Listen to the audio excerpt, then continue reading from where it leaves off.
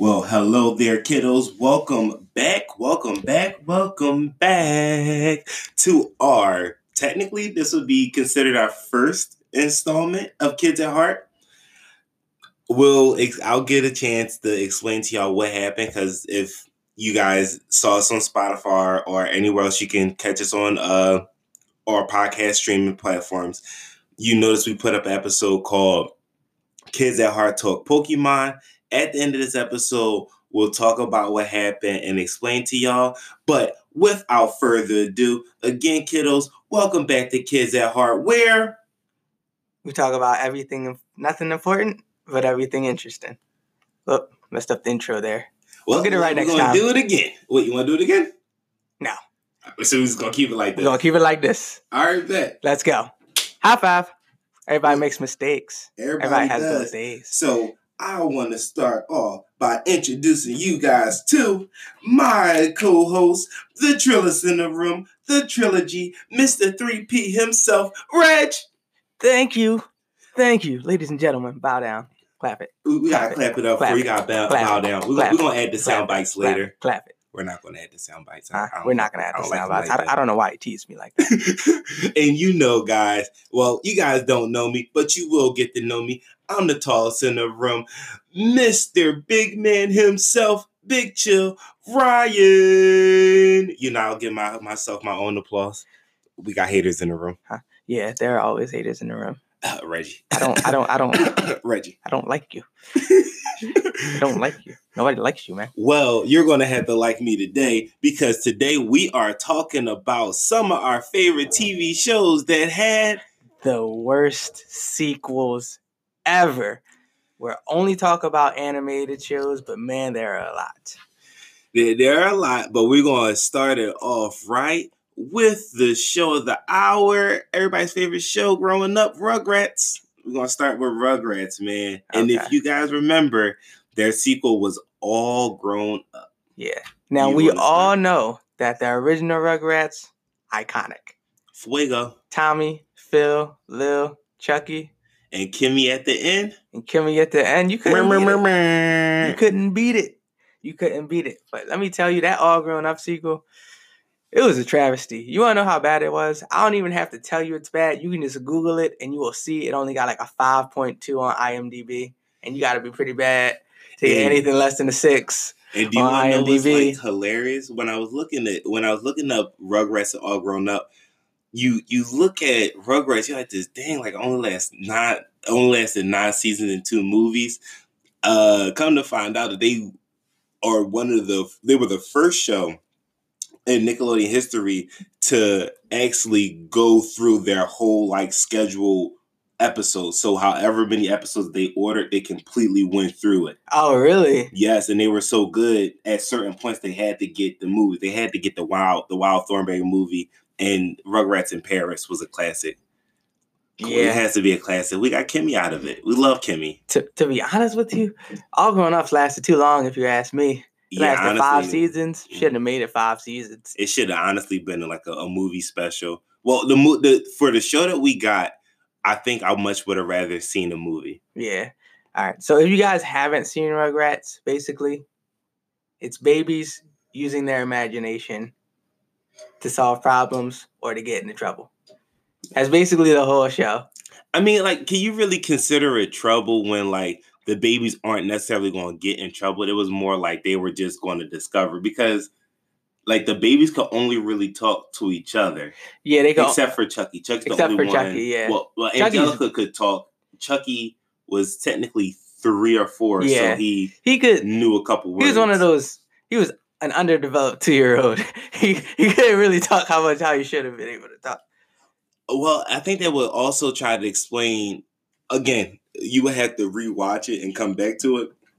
I think they were trying to make it set up like a Stewie situation where the babies are mostly in control of who can understand them. Yeah, that's pretty much how it is. Tommy would say a word or two, and his parents like, he knows words, but in reality, he's having a whole conversation with his friends. Yeah. And I think Chucky I wouldn't even call Chucky underdeveloped. I think he was just more of a crybaby. Okay. But can you really blame a kid at 3 for being a crybaby? No, not with as many illnesses as Chucky had. Chucky was one of them bubble boys. He walk outside, he get sick. He walk outside, he get cancer, bro. He walk outside, it's over. Don't talk about my man Chucky. Chucky's Come on, he was bro. a special place in All my right. heart. His mom couldn't take care of him. No, you not. Because mom wasn't there. His mom. Oh passed. yeah, His mom that was passed. hurtful. I think that was a lot of his trauma. His mom passed. Yeah, that was hurtful. But enough. We can't dissect Rugrats because we loved it. I love Rugrats for everything. I loved it. Yeah. All grown up. All right, let's just start off with the very first thing. Let's start off with the plot. What plot? I mean, there really wasn't. All right. Look, the other shows that we yeah. talk about, they have plots. All Grown Up was a plotless show that probably should have had a plot. A completely plotless show. Basically Rugrats. There wasn't an overall plot, but there was a plot each episode. Mm-hmm. Every episode, it was like, okay, we're going to New York in our minds. We're gonna figure out how to do stuff in New York, and we're gonna be back before our parents get back. Mm-hmm. So there was a beginning, middle, and end. Yeah. In Rugrats, stuff just happens. Just random teenage stuff that happens. That's what I didn't. That's what made no sense about the show. Like Rugrats was really it was a kid show. It was supposed to be for kids. Like it was about kids for kids. All Grown Ups was about teens for kids. I don't know if they were trying to move up to the tween age or what, but they were actually supposed to be preteens. So they weren't even. They were all supposed to be like not even in eighth, like in 6th, 7th grade. Yeah, the other two were like in Susie and high school. Angelica, they were supposed to be in 8th grade. 8th grade, yeah, that's right. They weren't even supposed to be in high school, but the feel that they gave us a high school feel because we're city kids. We went to middle school. We're Catholic school city kids on top of that. So maybe, going just outside of Philadelphia to like maybe like a Doylestown or something like that, you'll probably find the lockers on the outside and kids like walking, like the outside is the hallway. Like they don't have indoor hallways. Yeah. Maybe if like you don't just have a desk where all your stuff is. Yeah, like maybe if like I experienced, middle school and high school like that, maybe I would understand it more, like how it worked. But to me, it looked like you were telling me that they were preteens, but they were in a high school setting. And then like for me, I know me personally, my mom didn't really like loosen up the leash for me to go to the mall and stuff until I turned like 15, 16. Yeah, they were like 10, 11, 12 in the mall. There was no parental supervision in that show for like 8 hours a day. Like after they left school, they were just like going to like chill at the local mall. Discotheque or something. I don't know. I don't know what was going on. Discotheque. Yeah, man. I don't know. This is a weird. When I was in 6th grade, I couldn't just go to the movies and then be like, "Hey guys, you want to do something else?" Man, go to the movies. I didn't have five. Yeah. The only way I could have went to the movies on a Tuesday. They were doing stuff on like a Tuesday. The only way I could ever go to the mall or a movie after school is if the mall and the movie was right around the corner from the school. That's the only way. Because at a point, I swore I saw Angelica learn how to drive. I swore she learned how to drive. And I'm like this, you cannot drive in 8th grade. You can only drive in the 10th grade, and that's barely. Yeah, and like, they didn't even check. Like, they didn't check in. It wasn't no phone calls. It wasn't no my parents know where I am. They just walked in the house like, hey. Even funnier?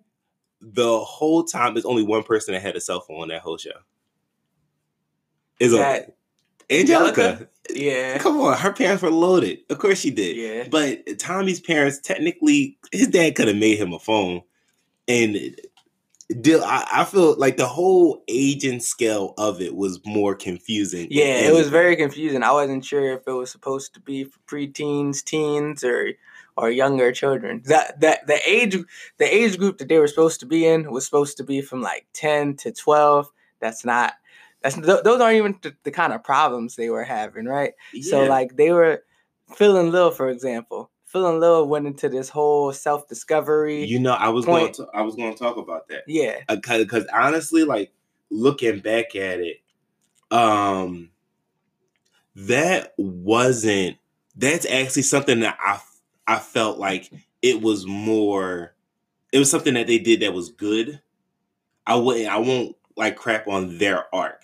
Now, certain people had certain arcs, but the Phil and Lil arc made a lot of sense for them because as you grow up as twins, of course, like that, you naturally split apart because you need to find out what makes you you and what makes you.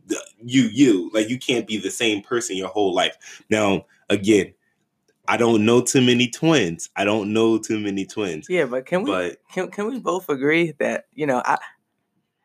I don't. Maybe I just don't remember, but I don't remember going through that much self-discovery at 10 years old. I don't remember going through like that much. You are 100% right. That at 12, 13, of course. Me and you growing up, everything that they were trying to do in all grown up. You were trying to tell us they were in middle school, but they having high school problems. Yeah. But you're trying to convey that to a bunch of kids who haven't even seen what a 7th, 8th, or 9th grade classroom looks like. Yeah. Who haven't really had they might have had crushes, but they haven't really explored. Like their crushes, they were like, we have a crush. Oh, we're going to go on a date at the end of the week. Bro, again, who is going on a date at 12? Yeah, not even 12, bro. They're 10. They're 10. They're in 6th grade. They're 10 or 11. They're not. Okay. They are not. Angelica's 12 or 13. They are 10 or 11. Angelica's what? 13, 14. 13 at the max. Yeah, 13 at the max. I'm saying 12 or 13 because I was 13 when I was in 8th grade. So let's say 13, 14. No, you're absolutely right. And then Chucky's supposed to be a year younger than them. Yeah. So Chucky's supposed to be 11, 12. And then the rest of them, so Tommy, Phil, Lil, and Kimmy, they're all the same age, which is a year younger than Chucky, right? Yeah. So that would be what? That would be around 10. And then, which really is at the latest. 10 is the latest. So now, ready? This is what's really messing my head up now that we're explaining these ages. How old is Dill? Yeah, because Dill looks like a grown man. But we know Dill is Tommy's little brother. Is he Tommy's little brother from a year or 2? All right. Because how old was Tommy in the show? So let's say let's even say Tommy's 11. Dill can only be 9. And he's and Dill was going on adventures by himself. Yeah. And now, ready? We live in the city. You can't, bro. What kind of 12-year-old? I mean, what kind of 9-year-old is just going places? If you're 9, do you want to know where you're going? To the corner, like the 4 corners on your block, to the basketball court, which might be 2 blocks away, but somebody has to watch. Like somebody has to watch. Go with you, yeah. And you're going home you're barely you're not even allowed. The only way that you can walk home from school by yourself is if you live down the street. Yeah. Because a school bus isn't just going to let you go home by yourself. I wasn't allowed to come back to school by myself till I was 12. I thought that was a big deal. I thought I was somebody. Bro, I thought I was somebody too. I was trying to be somebody through middle school the whole time. Do you want to know what was the first time I walked home from school? When? My sophomore year in high school. Oh, really? Because I would go my freshman year, I would go to the Y, and my parents would meet me up with me at the Y, and they would just pick me up from the Y because they would work out. We were only in school till 2 something. Yeah, it's 2 or 3. So, bro, I spent my whole time. I did my homework there. I played basketball, ran around. I volunteered, and then my parents came and got me. That was my whole thing. So, me growing up and looking at them, I couldn't do half the stuff that they did in middle school, in high school. To be honest, that's true. They were doing more stuff in middle school than I was my first 2 years of high school. You know how embarrassing that is? Oh my God. And you know how many friends they had? I was like, yo, you supposed to have this many friends? Bro, Y'all got like 12 friends. Like, again, I'm trying to figure out how did he get these friends. I'm sitting back like, I don't even know 12 kids on my block. yeah, right. But like, all grown up again. I'll speak for myself first. I think it would have been a lot better as a TV special that was a movie, and I don't think we should have followed them in high school. Like, if you were going to check on them in high school, do it like Angelica and Susie's senior year, do a one-off, and then let's see them like a couple years down the line when they have kids. So you can be like the animated Degrassi or something. Yeah, like, come on, bro. And Digimon when they did their like sequel or whatever, we saw the first 2 seasons of the Digidestined or whatever. Yeah, they actually got older. You can clearly tell that they got older. But check this out. We followed a couple of them. The first half of them, they were in high school during the time. So we followed them a little bit, like briefly. They weren't even like the main parts of the story. Yeah. But at the end of it, they had a special where we got to see all of them growing up and they had kids. Yeah. Plus, but they did it Digimon did it real smart too, because remember, like, one of the people that they brought was already the guy's little sister.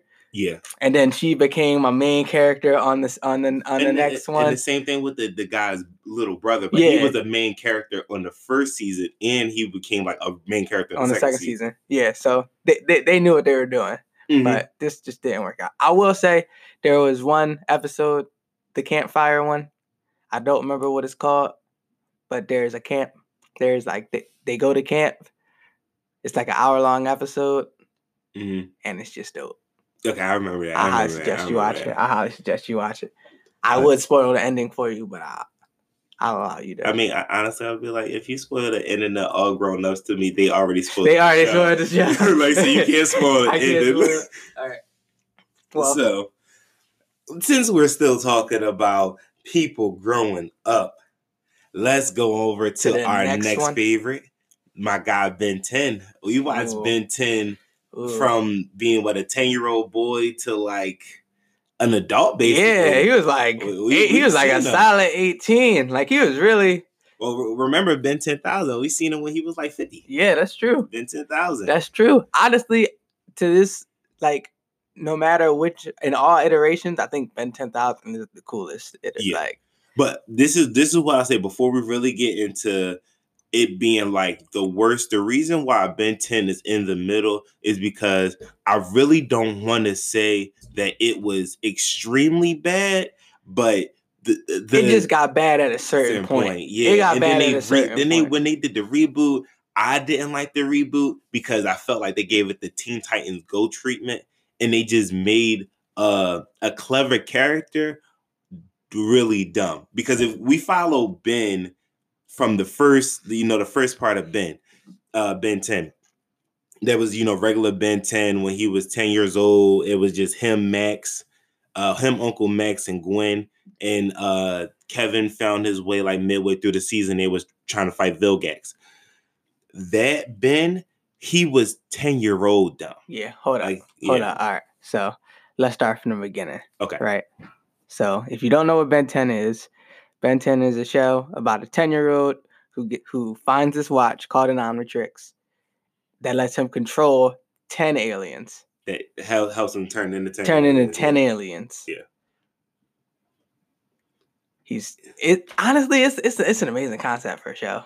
It's an amazing concept for the show. What I really liked about the show is that they as it went along, the main concept of him only having like 10 aliens can change. Yeah. But the basis of it was 10 aliens. 10 aliens, yeah. Like, and the only way that he can get a different alien is if they touch the Omnitrix, or like their DNA has to get infused in the Omnitrix, and then he can get a new one. Yeah. Do you remember how the first season of the Ben 10 ended?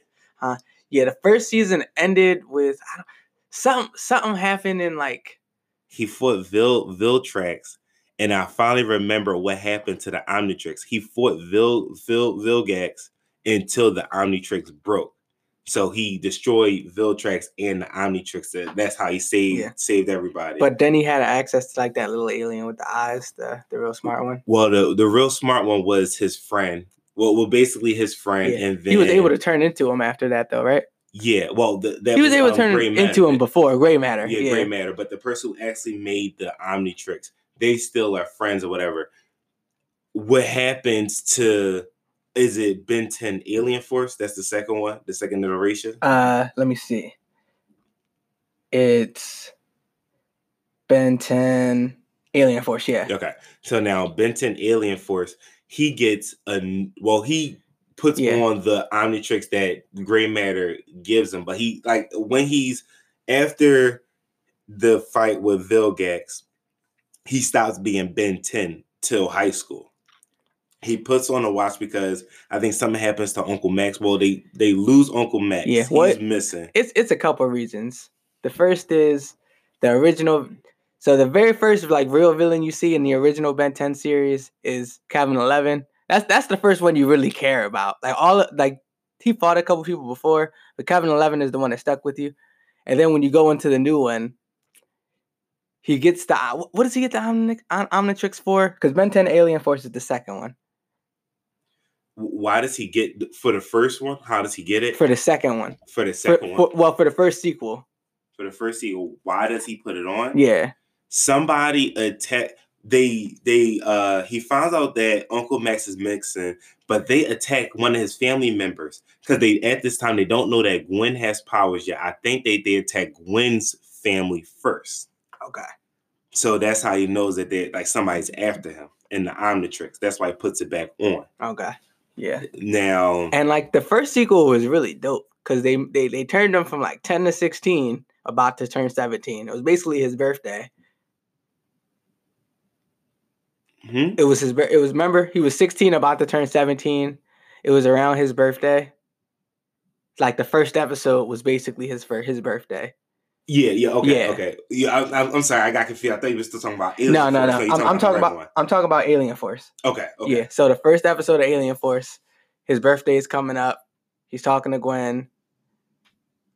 Because honestly, bro, the only thing I remember from the first episode is that night where it happens. Because at the beginning, I think it started off Ben as a regular teenager, he's driving his car. He's in high school, driving his car, talk to girls, whatever, normal. No, teenage. He's 16, yeah. Yeah, and then I thought something happened that night where somebody got attacked. Yeah. Then he was like, oh, damn, I need to put on the Omnitrix. And then that's when they move on from there. Yeah, but Ben 10 Alien Force did it right, though, because they gave Gwen powers. Yeah, but which was dope. They brought back Kevin, and they completely made you understand what his power was. Yeah. And I just think his villains were really good too. Yeah, his villains, and I liked how his minor and major villains were really good. Yeah, and they actually made him smarter. Because it is so annoying when you go into it.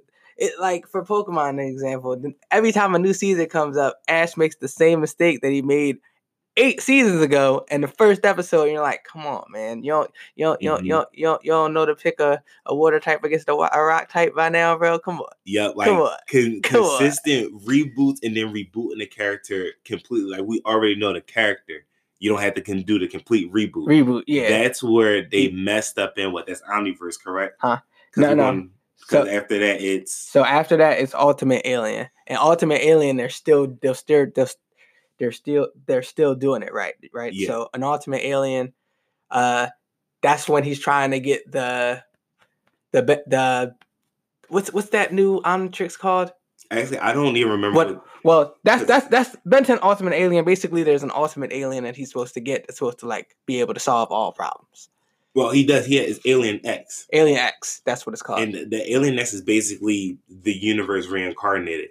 It's amazing. It's an amazing concept for an alien. But what I really liked about that one is that everybody. It's not even everybody's OP.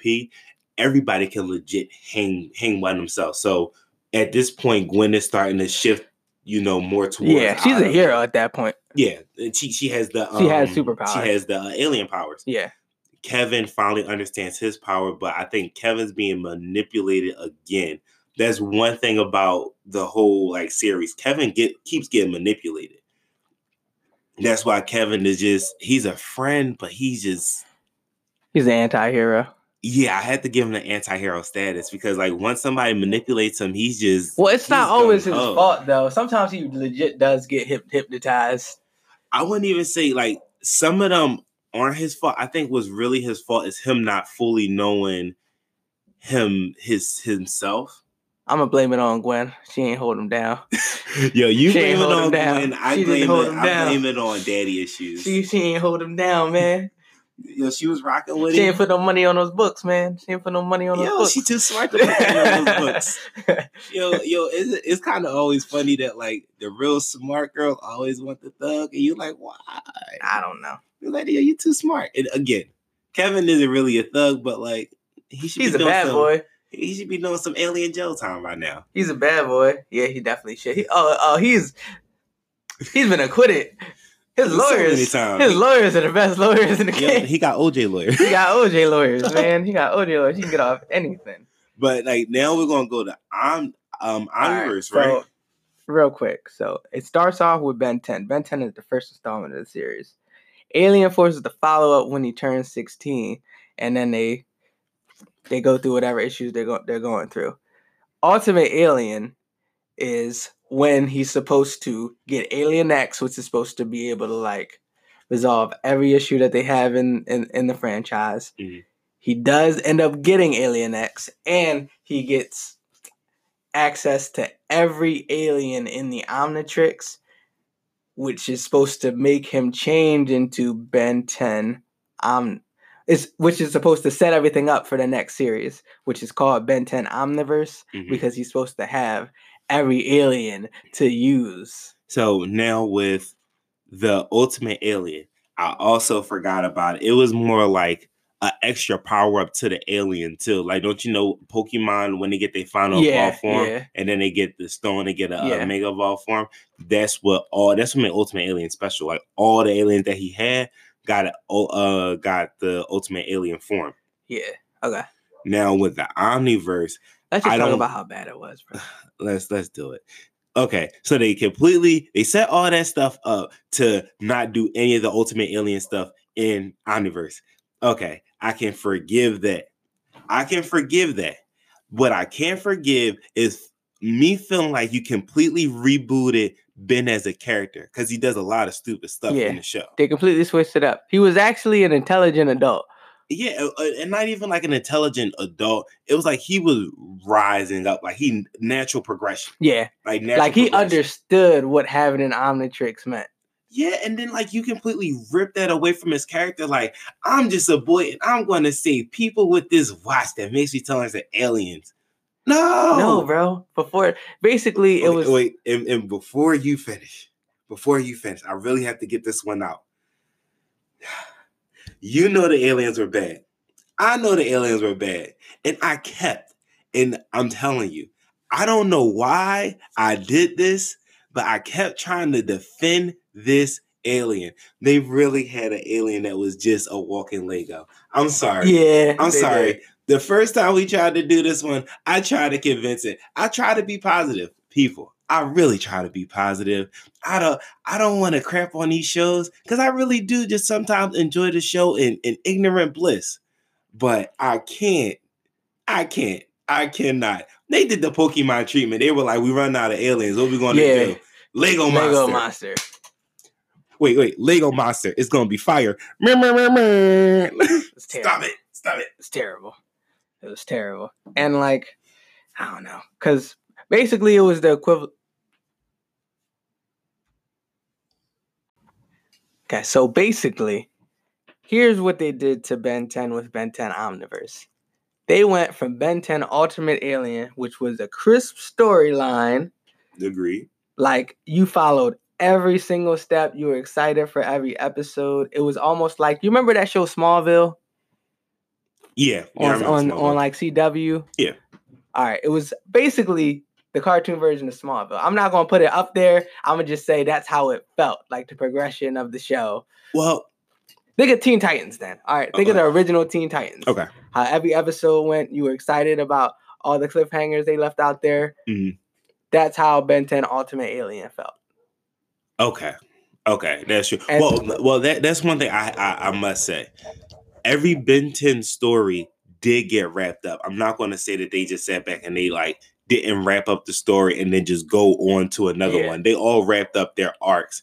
It's just the fact that Ben 10 Omniverse is set in a different universe, but they all follow the same Ben 10. So It Ben is 10 Omniverse, he's still a teenager, but different animation style, different character aliens, development. and Way then different just character different development. attitude towards everything. Yeah. How it felt is it felt like they basically went from Dark Knight Batman and Ultimate Alien to 1960 Adam West Batman. Yeah, where they were both like, yeah, goofy. It just yeah, it just wasn't good. yeah, like I am a fan of the Adam West Batman, but this wasn't good. This was just bad. What I'll say is that they did a good job of keeping continuity. So you still know about Animo, Viltrax, like the Gray Matters, all that. You still know about all these aliens. The only thing that's different is Ben's decision making as to why he does something, and the plot wasn't. And honestly, I don't even remember a plot in this show. I didn't really.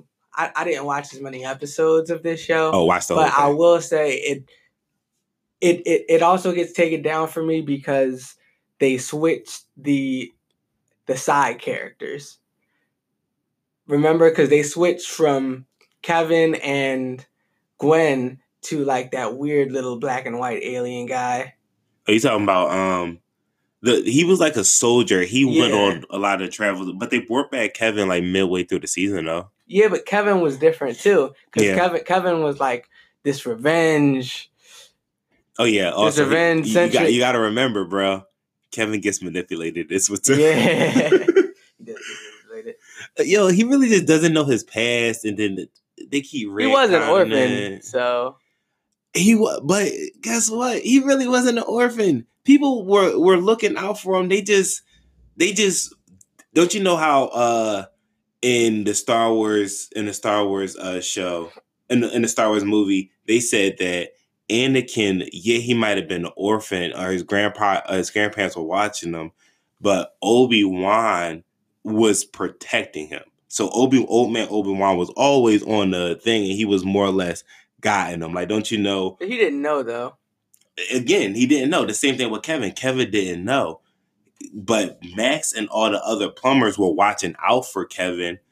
It was just the fact that Kevin didn't know. He doesn't know his father. And the one person that knew his father misconstrued his whole thing about his father that Kevin really doesn't know. He doesn't know who he is. Yeah, and he was by himself most of the time. Yeah, and honestly, like the only person that really didn't know that Max was supposed to be taking care of Kevin. Max didn't know that. But basically, the plumbers or whoever, universe or whatever, found a way to push Kevin to, somehow, some way meet Max, so Max can kind of look out for him at points. But Kevin could have been like Kevin's a good character. I'm not going to crap on Kevin. It's just I will crap on him in Omniverse. He could have been a lot better. I just like the first three. The reboots, they were unnecessary. That Omniverse reboot was bad, but I didn't think it was possible. The fifth one, which is just called Ben 10, which is a complete reboot of the original Ben 10. They just went back to ground zero. Is the worst thing that I've ever. Oh, bro, you talking about Ben 10 Go? Yeah. Okay, cool. Which is the worst. Oh my god. It's just bad. Like, no, it's Teen Titans Go bad. It's Teen Titans Go bad. Basically, they just redrew him to look like, to look like one of those 5-year-old specials where Dora's asking you to click here to find the C. That was the animation style. Mm. They completely they changed it out how they dress. They put like little teddy bears and and kittens on their on all their shirts. Basically, whoever wrote this show was telling you that you don't know English that well, because we're only going to use like 500 words. We're not going to use too many 2-syllable words.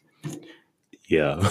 There's going to be the show is going to be over 5 minutes before the show is over, and then the last 5 minutes of the show is going to explain to you why the show ended.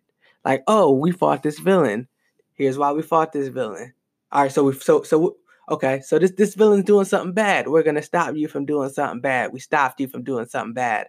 Oh man, thank goodness we stopped that villain from doing something bad. Let's go on to the next town. Aye. Yeah, and there was really no violence in it. The violence was like real PG. It was like a shove. And I think there's more. Well, I think there's more or less talk. That goes more into what the direction that Cartoon Network is trying to go into. Yeah. After so long with all the craziness of Courage and Teen Titans and all the other stuff, they're trying to get really kiddie. But I mean, what's done is done. I guess it is what it is. I mean, the first 2 sequels were good. It's just the last 2 were bad. So we're not even gonna. We're done. We're done. We don't want to stay too negative on it, but we gotta talk about something strong. And that's Avatar: The Last Airbender and The Legend of Korra. You know what? I'm a gentleman. Co-host, the Trillist in the room, you go first. Okay.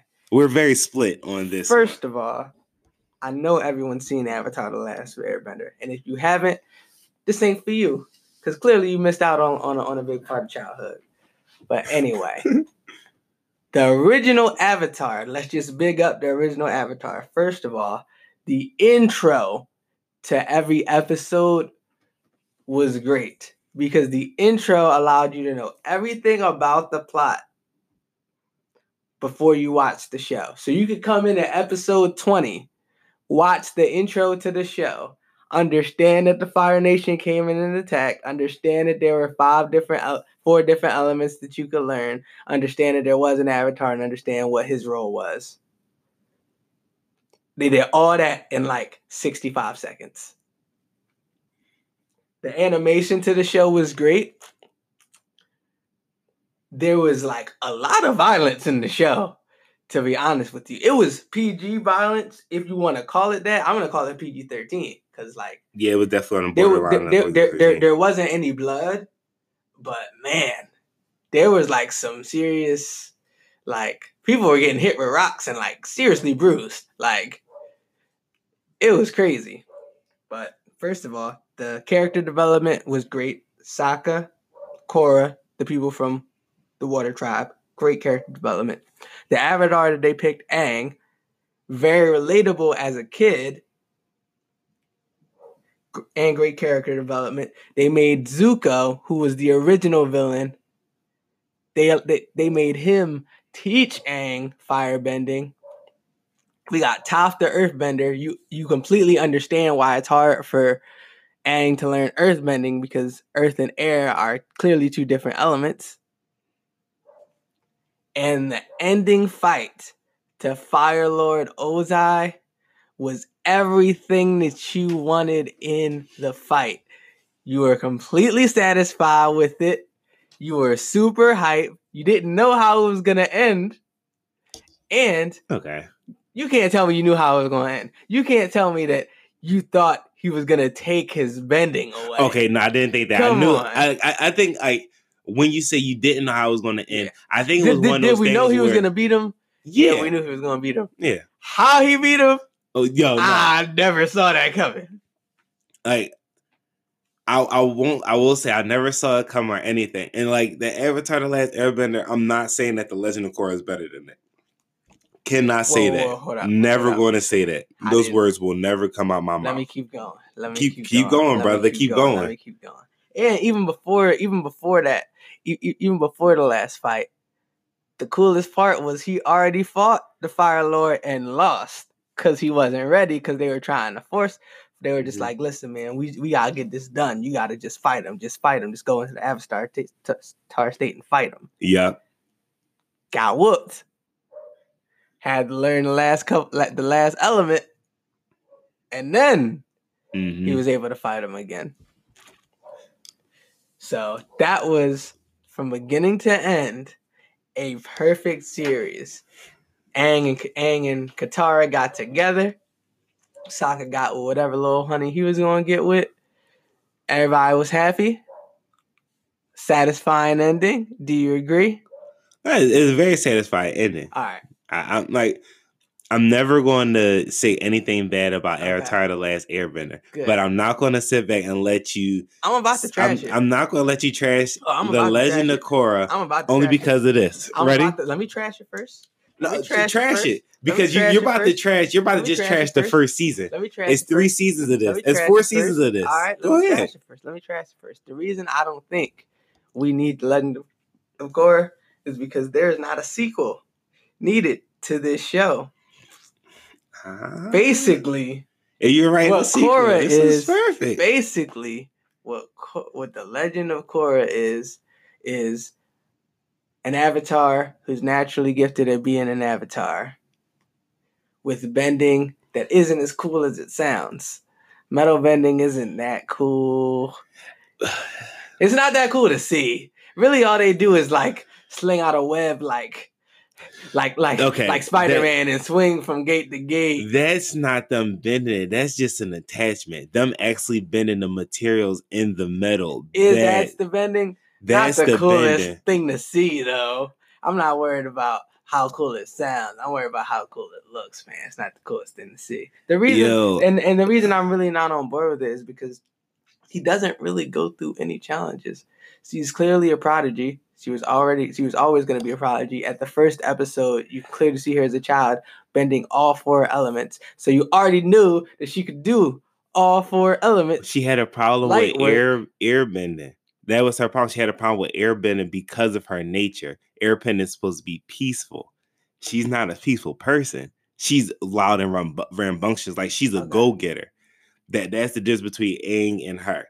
Now, and the only reason she even had any type of difficulty, bro, and I'm gonna let you go after this. The only reason that she had any type of difficulty, or she even had a problem to solve, was because all of the problems were solved. They were so at peace that they were arguing why we even needed bending because we're so at peace. Okay, so you can go ahead now. It starts off. What I'll say, Korra, it has its struggles, and if it was just the first episode, if it was just the first season, I give it to you. First season was trash because Korra's whole thing is people trying to find true balance. That's her whole arc throughout her whole Avatar career, is trying to find balance between people.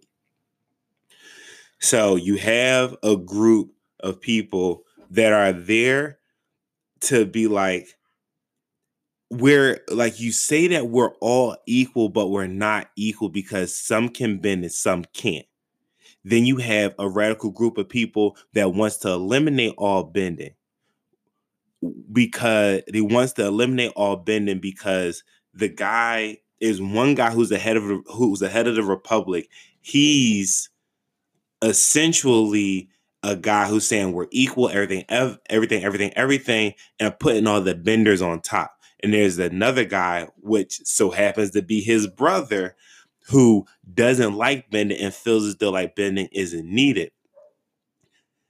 And then he finds a way with chi blockers and his form of blood bending. He finds a way to disconnect you from your bending. Cool. Now, him trying the fight to keep everyone's bending, and to it's a side that wants to take everybody's bending away, and it's a side that just wants to keep their bending. And Avatar Korra trying to stop that so people can just try to find a way to live in a peace. That's cool. That right there, everything that happened in the first season, I definitely can do without. The second season is what really, second season 4 was what really gets into the nitty gritty. So now after she stops Iman from taking everybody's blood bending, she completely like eliminated his whole way of thinking. Everybody that thought his way. He felt as though that he was a person who told everybody that he wants to eliminate bending because a firebender scarred his face up and like basically made it seem like he was like all the benders, they rule the world or whatever. Iman's a water bender that can blood bend. And also he put like the paint and stuff on his face, found a way to officially take his bending away and find a way. Okay, basically everything else is everybody trying to really like Korra's main arc is so people don't try to take away bending and don't eliminate the avatar. People don't like the avatar for some reason. So the second book is about spirits. Her uncle and her dad. Her uncle wants to become her uncle basically wants to bridge the spirit world and the real world, and he wants to be the dark avatar. Her dad don't really fully understand his thing, but his dad basically wants to stop that. Oh my gosh. I'm sorry. Like, it's so much that happens in The Legend of Korra that I can't really say that it's a bad series. Just everything that happens is more for a reason.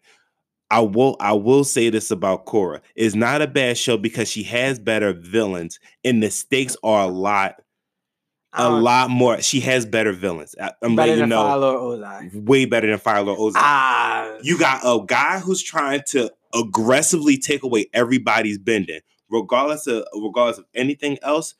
If somebody's trying to take away your bending for no reason, that's a problem. Second, that you have another guy who just so happens to be her uncle trying to become the dark avatar and trying to bridge the spirit world and the real and their world together. So that means she's going to have dark spirits plus be the dark avatar running the whole world. That's like a real world thing. The third one, after she finds a way to learn spirit bending and she stops that one, then there's a massive influx of airbenders. Why does he want to take away people's bending? What's his reasoning? His reasoning is because his father taught both Iman and the other guy how to blood bend. But bloodbenders, when they learn how to do it, it turns like something in their mind chemically changes. They feel like they want to rule over people. Aang found out that their father was doing this and was trying to take people's power away. Aang actually took his blood bending away. But he still taught it to his children. Now, on the one side, the guy who's supposed to be the captain, or excuse me, the president of the Republic City, he wants to put benders and everybody in power, forget all the people that don't know how to bend. Now it's another guy who essentially doesn't like bending. He's creating a narrative to stop bending. But there's always a villain who has a problem with one hero and feel like heroes aren't really heroes. So in his head, bending is a disease. His father made him bend. His father made him want to be a bad person. So he doesn't want bad people. So he created a narrative and everything to stop bending, just to stop it. So he doesn't have that on his conscience anymore. That's like a reasonable reason why you will want to. That's why villains do stuff like that. Her next villain, her uncle, he wants to become the dark avatar. One man crazy with all four elements. That's not right. Plus he got spirits that can possess people, and then that's just like adding on to the army. Now it was an influx of airbending. It was this one guy. He was a part of the Red Lotus. The Red Lotus was designed to take down the Avatar. He wants to stop the Avatar. This dude was so lethal with his airbending. Mind you, wasn't an airbender his whole life. He can find a way to take the air out of your lungs to kill you. But Yeah. He found a way to take the air out of his lungs to kill you. He almost kills Korra and then finds a way to metal. This is where metal bending comes in. He finds a way to metal. He finds a group of people in the Red Lotus. They know how to metal bend. They metal bend poison into Korra so that she can go into the Avatar state so they can kill her. They find a way to almost do it. Well, they find a way to do it. She goes God mode. She finds a way to not do it. To get them to stop. Korra takes out most of the poison, but Katara finds a way to take out most of the poison, and Korra essentially can't walk anymore. Like, she can't walk anymore. So for the first half of her final book, she learns how to walk, and she's trying to find a way to get the poison so she can, become the Avatar again. She completely lost a disconnect from the Avatar world. So she can't really be an Avatar in the wheelchair. She has poison in her system. It's like, I want to say it's so much that happens to Korra that I can't really necessarily say that it's a bad show. But what I will continue to say is that she has way better villains than Aang. A lot of her villains are more personal. So it would be like, you would have a problem with taking down your uncle. You would have a problem as the Avatar killing people. You have people that aren't afraid to kill people, that aren't afraid to lion, and you have terrorists. She's going after real terrorists. Aang only had to stop like a nation, and which isn't a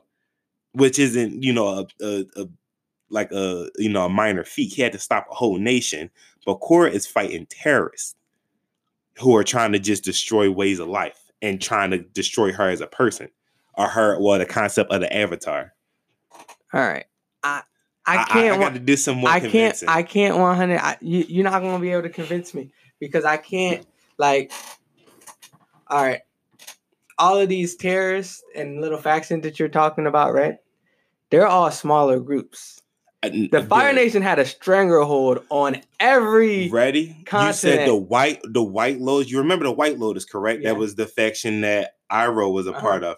The Red Lotus is bigger than the White Lotus. Anybody can be a Red Lotus member, and again, it's a terrorist group.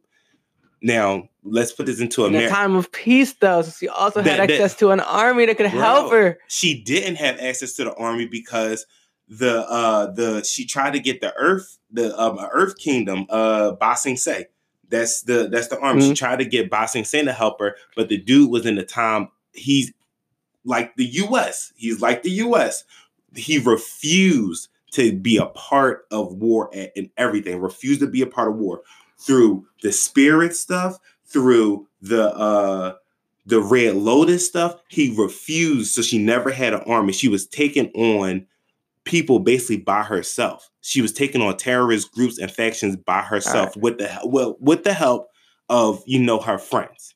Right. But basically, this is what I'm saying, which is Aang had a go-to. Like, we knew who Aang was after. Aang had to watch out for the Fire Nation. Korra, a terrorist, is just a regular person in plain sight. They're all hiding in plain sight. This is how messed up it is. Before Aang, don't you remember the guy that she liked? He'd be like the police, whatever. He ends up liking the girl who was smart, whatever. Her father was a part of Iman's group. He wanted to eliminate benders. Plain sight. And this is what makes it even worse. He funds her team. Dinners. Funds the team. Everything. In her face. Smile on her face like they friends, like he loved the Avatar, everything. Come to find out he wanted to destroy the Avatar and take away bending. Just like everybody else. Then you go, after you finally get to stop and say that you beat and you took down one terrorist group. You go and find out that you gotta fight your uncle and a bunch of dark spirits. Mind you, there's no other Avatar had to deal with a lot of spirits. Aang had to deal with spirits, but he didn't have to fight spirits. She spent the whole season fighting spirits and fighting her uncle that became the Dark Avatar, disconnected her from that. There was another thing that happened. She keeps getting disconnected from her powers because she's so aggressive and she doesn't think. And she doesn't really have the people with her to think. She keeps getting her powers taken. Every season, she gets her powers taken in some way, shape, or form. Iman took her first three elements, but she just started learning how to airbend. Couldn't take something that she already knew. All right, here's what I'm gonna need you to do. I'm gonna need you in like a couple sentences to explain to me why Korra isn't a bad show. She has better villains. The stakes are a lot graver, and the people in this series aren't afraid to kill, and they kill in very lethal ways. At the end of the first season, Iman and the other dude, I told you that they were brothers. He takes his brother out to the boat. They both are shamed and everything. They take each other out onto the middle, and his brother, they both commit suicide. Kills them both. Okay. The other dude, he gets officials. He finds a way with his airbending. Again, he just so happens to become an airbender. He finds a way to airbend the air out of your lungs, killing you. All right. So find a way. People have a way to firebend from their heads now. All right. Clearly, they have more time to think about the show, but just because there are more things happening doesn't mean it's more show. of a cohesive. Here's what I'm gonna say. AIM doesn't have to worry about getting hit from the back. Here's what I'm gonna say. She has to worry about getting hit from the back. Here's what everybody's a villain. Here's what I'm gonna say, bro. Just because there are more villains doesn't make it a good show. They're better villains. They're not better villains, bro. In your opinion, they're not better villains. No, they're actually not better villains. Why isn't somebody that can take your bending a better villain? Because you already know in this thing. It's not about the villains. It's not about the villains. It's not about the villains. It's about if it's a good show or not. It's not about villains. Then what is it it's about? If it's a good show or not. Your whole point was about villains. No, that was your point. That was your point. The first thing you said was he had a better villain because he had to fight who? Who did he have to fight? He had to fight Fire Lord Ozai, bro. And every season she had to fight somebody new. And again, every single season she loses her powers. Somebody's trying to disconnect her from the Avatar state. They're trying to disconnect her from the Avatar state, which she is the Avatar. We're gonna have to disagree. We're gonna have to. Look, you're going to keep saying it, but I know for a fact you only watched the first season. You only watched the first season. You only watched the first season. You didn't even check out the last three. All right, but bro, listen. You have to check them out. A show includes the first season of a show. But if you a show includes the first season of a show, does it not? On the show after the first season, a show includes the first season of a show, does it not? But you're saying it's completely bad because you didn't even check out the other two seasons. All right. If a television network came to you, we're gonna do this show. The first season bombed. Can they drop you? They can, but listen. If it gets a second season, does that mean it completely bombed? If it gets a third season, does it bomb? Doesn't mean it's good. If it gets a fourth season, does it bomb? Doesn't mean it's good. If it gets a fourth season, does it bomb? Doesn't mean it's good. But at the end of the day, if you didn't check it out, didn't even give it a chance, is it bad? Yes. Okay. That's what the internet says, bro. That's what the internet says, bro.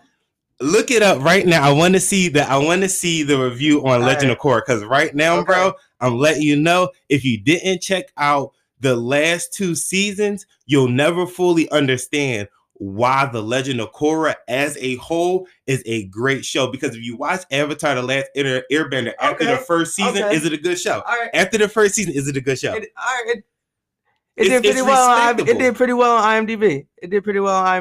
But this is what I say: if we look at first season of here's what I'm gonna say. Here's what I'm gonna say to you. The first season. It was a better first season. Here's what I'm gonna say to you. And we had this conversation the last time we tried. We always do this. We tried to. If they would have just made a prequel. Talked about the avatars before Korra instead of making up this avatar and then trying to create obstacles for this avatar, I think that would have been better than the Legend of Korra. Like this is if they would have made a prequel and talked about Avatar's past, I think that would have been a better show. If we'd have got to understand the origins of what the Yeah. Avatar was, who the first Avatar was, the progression of avatars, like every like 5 episodes or something. Yeah. You see the new Avatar. Yeah. You see the struggles they go through. I think that would be a more fire show. It would have been a more fire show. But this is what I say about the Legend of Korra, because I actually sat back and I had to go back and I had to watch some of it. Bro, after the midway through the second season, it really gets good. Okay. And like by the third season, it really is good. And on face value, if you just look at it, you can sit back and say, yeah, they created a lot of their villains, but they didn't. A lot of it will be natural progression, because even if you think about it, all right, coming into the first set of everything, everybody has problems, or every problem that was started was because of Aang. Every problem started with Aang, because Aang literally thought that he was doing the best job he could, but he wasn't. He just wasn't. So the reason why he was though, but he, and this is me talking about, not talking about the last Airbender. We're talking about the years that you don't see, the lost years. He did not do a good job, because a lot of it is just cause and effect. You make a Republic City that's supposed to be a harbor for all benders and supposed to be a harbor for all people. But now you have benders policing non-benders and benders. You have benders dictating what's a good way of living. You have benders dictating everything. That's how it is right now. That's how it is right now for us in America. We have people who don't look like us, aren't like us, dictating what we do. At the end of the show, how does she resolve it? How does she resolve it? She resolves that conflict by taking out the two heads, and then they recycle. They get a better head. They see the Avatar more. People feel more comfortable, and then it actually is more of a balance now. There's more of a balance now. So she's finding more of a balance. How is there more of a what is she? Well, because so just by being more prevalent. Just by being more prevalent? Not even necessarily being more prevalent, knowing that something's propaganda and it's a lie, and getting rid of the two people that's ahead of the lie. Getting rid of the two people that's ahead of the lie and finding a way, not even finding a way, they found a way to feel like the non-benders are truly getting a voice, and the benders aren't just controlling everything. Here's why. That's what's after the first season. Ready? Now the second season goes more towards her trying to learn completely master airbending, and then she learns about spirit bending, because now dark spirits are coming over.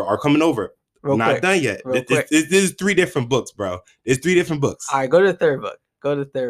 And how she resolves the second book's conflict is, again, she has to take down her uncle, and her solution to it all is letting the spirits roam free with regular people. Again, that's cool. That's something that Aang never did. Aang was afraid. He didn't have to. He legitimately did not have to. This was not an issue. Because it was an issue. Because if you remember, the Face Stealer was a spirit. That's a problem. That the Face Stealer was a spirit. There's non-benders. There's a lot of things in it. Excuse me. It's more of a thing, because the Avatar is supposed to be the connector and the bridge of the spirit realm and the realm. We're getting a little disconnected here. It's not disconnected. Because now you're saying... Listen. I'm about to explain it to you. Listen. You don't find out that Aang neglected the spirit realm because Aang was dead the whole time. Aang wasn't around. So that 100 years, things that were happening in the spirit realm that Aang should have taken care of, he never took care of them, because he only was worried about this realm. So that's why everything in Fire Lord Ozai, everything was all good. We all sit back and say, okay, cool, but you don't really see the spirits. But the spirits aren't getting the attention that they need, because Aang wasn't doing it. Korra was messing with the spirits. I hear where you're coming from. Korra needed to control the spirits. Aang wasn't doing his full job. That's what I'll say. And for you to say that Korra it isn't like that good of a show, I can't say that because Korra's actually doing her job as the Avatar. As the Avatar, he's supposed to be the bridge between the spirit and the living realm. Ain't only worried about the living realm, not right. And then you got dark spirits wanting to come over to cause chaos. All right. To be fair to the first show, it didn't put that strong of an emphasis on the spirit realm in the original Avatar. It showed you what it was, but it didn't say there was any kind of conflict there.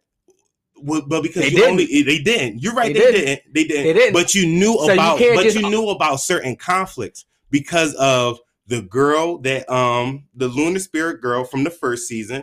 Remember the one that gave her life to the one lunar spirit. So which was supposed to resolve that issue. With one issue resolved, you still got to remember that there was a spirit that literally was taking people's faces. I got you. There's a dark version of Rava that we already knew about that they just mentioned, mind you. They just mentioned it, but they didn't really go into it. And then you're trying to figure out about all these creatures, which come to find out, half the animals is animals in there, which half of them are creatures and the other half are actually spirits. Listen, bro, you've talked more in this episode, but I can't agree with you, bro. I'm sorry. You don't have to. And ready? Then the third season goes off to, mind you, Aang sat back and was trying to resolve the airbender problem without even figuring out that he never got in tune with himself spiritually. Well, not like fully in tune with himself spiritually to figure out that he could have created more airbenders. Because after she opened the gate to the spirit realm and just left it open, that's when you get more airbenders. So that solved the problem that Aang was trying to solve that never resolved itself. So she solved that problem. Aang's son is taking care of the airbenders, but now you have a radical airbender that's a part of the Red Lotus that wants to do what? Kill the Avatar. If you kill the Avatar, that disconnects the spirit realm and the spirit realm and the living realm, then that creates a whole different problem. And then the last season, I would really say was more or less like her trying to fully become the best Avatar that she can be. I think a lot of her struggle was different than Aang's, but I'll say that she was a better Avatar than Aang. She was a better Avatar than Aang. Her show was written a lot better though. All right. And that's what we're gonna come down to. We had to. You have opened up to the point that in those 80 years, I guess Aang did make a lot of mistakes. But to be fair to Aang, because there was a lot of Aang bashing there, he didn't know. Just because you opened the spirit world doesn't mean you would have known to do that. But that's just the spirit realm side of it. Looking at everything that he could have done to prevent some of the stuff like 2020, like hindsight is 2020, but it's more or less like, all right, how he was towards his kids are all messed up because of that simple fact that he was so focused on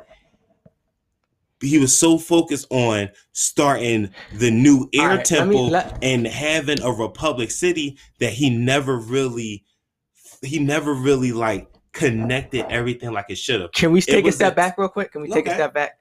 Because I think we're focusing on the characters too much. But the show was about the character. That's not enough. You can have better character development and be a worse show. Name one. I'm all right. Maybe not better character development. That was but you can have better characters, but be a worse show. You can have a character that I really like, but be a worse show. Than another show that I like. You could be like what can you be like? Let me think about it because I know it exists. Yeah, now I'm thinking about this. I think we probably should have did the last Avatar episode by itself.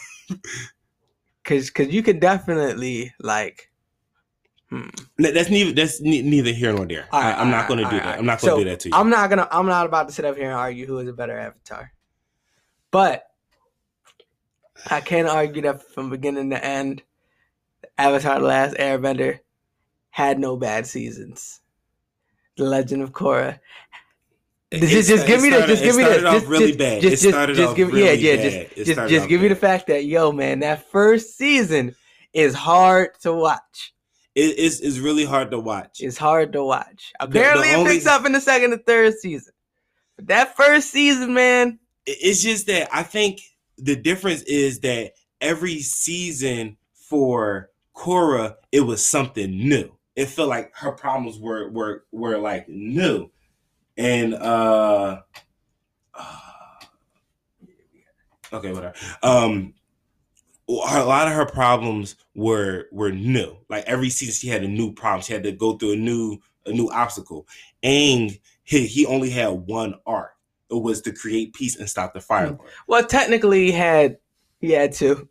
The first was to learn to bend. Yeah, and then it was learn to bend to defeat the Fire Lord. It was like one arc with like separate chapters. Yeah, and I think the Legend of Korra was what they did to do a lot of continuity to see if everything that sticks in this one, can we do a third Avatar? And what I'm hearing you say is, all right, so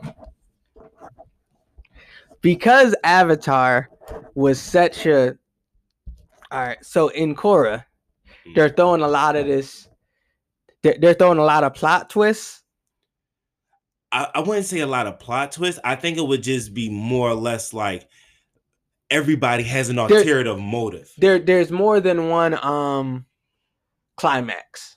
Yeah. There's more than one climax. Like in Korra, it's like every book is definitely, you can separate every book from each other, but they all go into a cohesive unit. All right, so there's a lot of climax. You can separate the books from each other. That sounds a little confusing.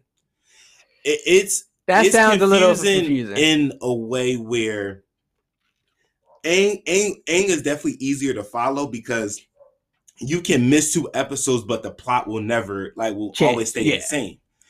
Korra, you can miss 2 to 3 episodes and be lost, but you'll definitely be lost because those 2 to 3 episodes can explain to you why she's about to go after this person, or why this person needs to be taken down, or people that she considers a friend, why they turned their back on her. Because I'm gonna let you know, in the first season, if I watched the episode where I met the father and then missed like 3 episodes and come up to the end where she's fighting the father, I would be like, what the hell happened? The dude smiled at her face, funded her and smiled at her face to take her down. Now I'm gonna say, for Teen Nick, having a plot that's listen. Can I get that as a point? Can I get that as a point? Having a plot that's simpler to follow for a Teen Nick show? Yeah, it's probably something that you need. It is, and especially because of the way TV went on Nickelodeon. Yeah, honestly, if you weren't watching the commercials, because it sounds like, all right, it's weekly programming that you have to follow. I cannot compare it to Teen Titans because they're clearly too different. Because Teen Titans didn't have an actual plot; it was really just superheroes saving stuff, and then they just threw in plots throughout the show. Mm-hmm. I would say it's more like I would say it's something like Naruto. It's something like, but how I'm comparing it is, all right, we have a plot. Then we have a plot that might be related to that plot or might not be related to that plot. Mm. But there's a second one. And then we'll throw a third one in here for a different character. Yeah. Like what I'll say is Naruto Shippuden to Boruto is, Avatar The Last Airbender to Korra is like Naruto Shippuden to Boruto. I don't think you want to say that. and this is why I'm saying, because Boruto is actually it's actually bad, but they share a lot of similarities where they play off of previous characters from the old series to help carry it along, to carry some of the plot twist along. Like to carry some of the plot along, they do use people from the last series. All right. Like because you do see Katara, you do see at the end of last season. That's when you see without the shoes. What's her name? Toph. Toph helps her at a point. The only people that you don't see, you see Zuko at a point. You see Iroh at a point. The only people that you don't really see is Aang, obviously. Well, you see Aang because Avatar State. Aang gives her back her powers in the first season. Is what's his name? Katara's brother. Sokka. You barely see Sokka. Yeah, I figured he'd be left off if you don't have no bending. It is what it is. All right. Yeah. All right, man. I think we gotta. So you're standing. I'm always gonna look. We share the same opinions as far as Rugrats that all grown up. Ben the first 3 Ben 10s to the last 2 Ben 10s. Like Avatar: Last Airbender and Korra is always going to be that, because I think what really messes everybody up is that Omniverse was a series in itself. Ben 10, the reboot, was a series in itself.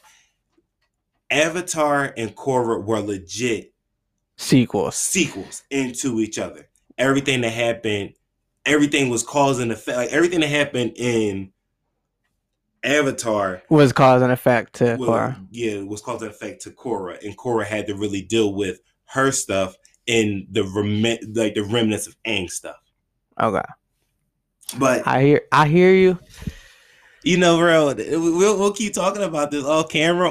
Yeah, man. I mean, we can do this. You upped it from like a 3 to a 5, but it's one of those things where, like, if we could ever sit down and get you to watch it, past the first season, maybe you'll appreciate it a little bit more. Right. Maybe you'll be like, all right, I see where you're coming from. Here's the thing. The reason they messed up so bad is they couldn't afford to have any bad seasons. They could have a season where, like, if the first season of Legend of Korra was like, it's okay, and then the second season was like, oh wow, which is apparently what you're saying.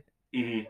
I think it wouldn't have got that backlash, but because the first season is legitimately not. It is really good. Slow. It's really slow. It's really like hard to watch. Yeah, and like the comments that they did for it could have been a lot better. Okay. For the first season, because I mean, at the end of the day, having the commander and his brother commit suicide. Yeah, like you took his bending. What did he do? Already disgraced. Yeah. Well, honestly, I think he committed suicide more for himself because he was the disgraced general. I'm sure that's why, but Iman was already done. He ain't had to do anything. But hey, man, disagreements. I mean, I didn't want to call this like disagreements. I was like, this is good, like sparring, man. This is banter. And I'll be honest with you, you're a tough person to debate against, Mr. Mock Trial. To sway, yeah. Oh my gosh, sway in the morning. You ain't got the answers, Ryan. You ain't got the answers. Look, I thought I could get you two. I thought I could get you 2 episodes in a row. I thought I could because I got you with the Pokemon one, but I couldn't get you with this one. But it's all good. Now, guys, now we can officially say this. Please follow. Well, thank you for listening. That's what I'll say. That's what I'll start to say. Thank you for listening to our first episode and this episode. We really appreciate you guys for listening to it. So now, guys, you can follow us on Instagram and Twitter at Kids at Heart 5. Again, that is Kids, KIDS at AT Heart HEART 5 on Instagram and Twitter. And we just Kids at Heart on Facebook. And guys, you can catch us on all, and I get to say it, all streaming platforms, podcast platforms. You can catch us on Spotify, Apple Podcasts, Google Podcasts, Google Cast. Excuse me, I said Google Cast, Pocket Cast, Radio Public, Breaker. Again, that is Spotify, Google Podcasts, Apple Podcasts, Breaker, Pocket Cast, Radio Public. Yo, you can catch it. You can catch us. You are going to catch us everywhere. You can catch these verbal hands when you would like to catch these verbal. Reggie. He got a verbal Tech 9. He ready. Assassin. And he not just gonna let you sway him any old kind. I didn't even break out my vocabulary words for y'all today. He ain't even used the vernacular for y'all today. He got y'all next episode. But again, guys, like, share, comment, subscribe. Tell your mom, tell your grandma, tell your baby mom, tell your children. Tell anybody that got mama in it. I would say have kids just to watch us, but I wouldn't wish that on y'all. We're not gonna wish that on y'all. We're not gonna wish that. But you know, tell your If you're expecting, tell your kids. If you're already expecting, yo, when he turns 3, let him. We don't curse that much. We ain't even curse this episode. But again, guys, yo, like, share, comment, and subscribe. Follow us on Instagram and Twitter, and you know, you'll see us on the next one. Love you guys. Peace. See ya.